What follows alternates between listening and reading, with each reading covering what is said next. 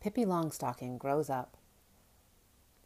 When I was young, my hair was so unruly I combed only the top layer.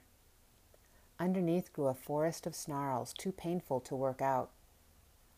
My parents applied Johnson's No More Tangles shampoo and conditioner to little effect. My hair was an affront to hairdressers, who looked heavenward at the sight of me and wielded their sharpest thinning scissors. I'm not sure why my mother, surely the arbiter of my hair length, decided I should wear it long.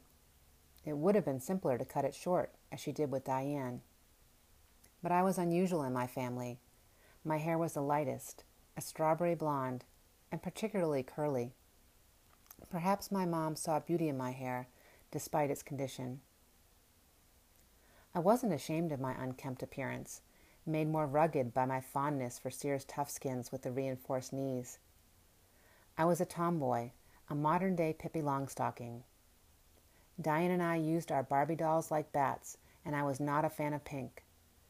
My favorite colors were blue and green, and I dreamed of being the first woman Major League Baseball player.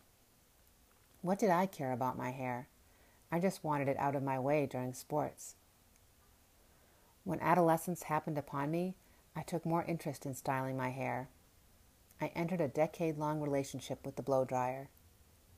I straightened my hair under its heat and often used hairspray to prevent recurling.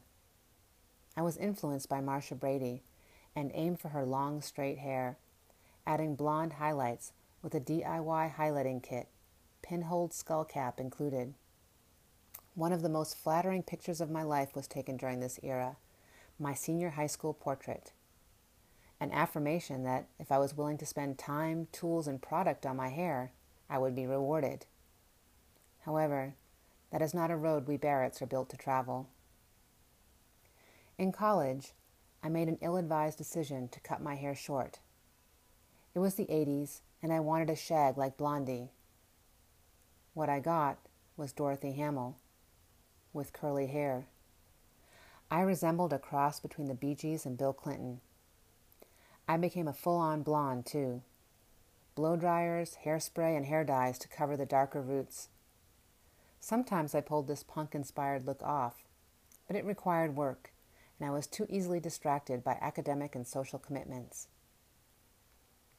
My hair and my life took a radical turn when I moved to Asheville and lived on a farm. I embraced natural in every way, growing my hair down to my waist and consigning the blow dryer to warming frozen pipes. I wore braids, sometimes weaving pretty ribbons into my hair. Though I appreciate the rustic sensibilities of my choices then, my hair was too long and reflected the sadness that crept upon me and weighted me down. As I entered my 40s, I cut my hair to shoulder length. Springy curls returned full force, to an extent I'd never experienced before. I've spent the last 10 years with this cut, but now apply highlights to cover the gray coming in at my temples. I also use Moroccan oil to keep the frizzies at bay. This will likely be my look for a while, unless I go shorter as my hair inevitably thins. This last decade brought many big changes. Moving into the city, divorce, menopause, remarriage, and a new job. The associated stresses took a toll on my hair. During the divorce, I lost too much weight and my hair came out in clumps. I remember looking in the mirror and recalling Bilbo's words from Lord of the Rings. I feel thin, sort of stretched, like butter scraped over too much bread. Life has happily settled down, and my hair is healthier, as am I. Fingers crossed for the future. I'm all continuing with highlights or going gray. The women on my mother's side color their hair to the end. The Barretts let their hair go gray. Friends advised me to keep highlighting, as gray hair would wash out my fair skin and light blue eyes. I do like the color of my highlights, the vibrancy of red and gold against my pale skin. But I'm on the fence regarding the future. I've gone from the girl who didn't care to the woman who does, who seeks to embrace what I've got and not be something I'm not. A woman's hair is her glory, or so I was told many years ago. Let that be a glory that frees us to choose as we wish and have fun along the way.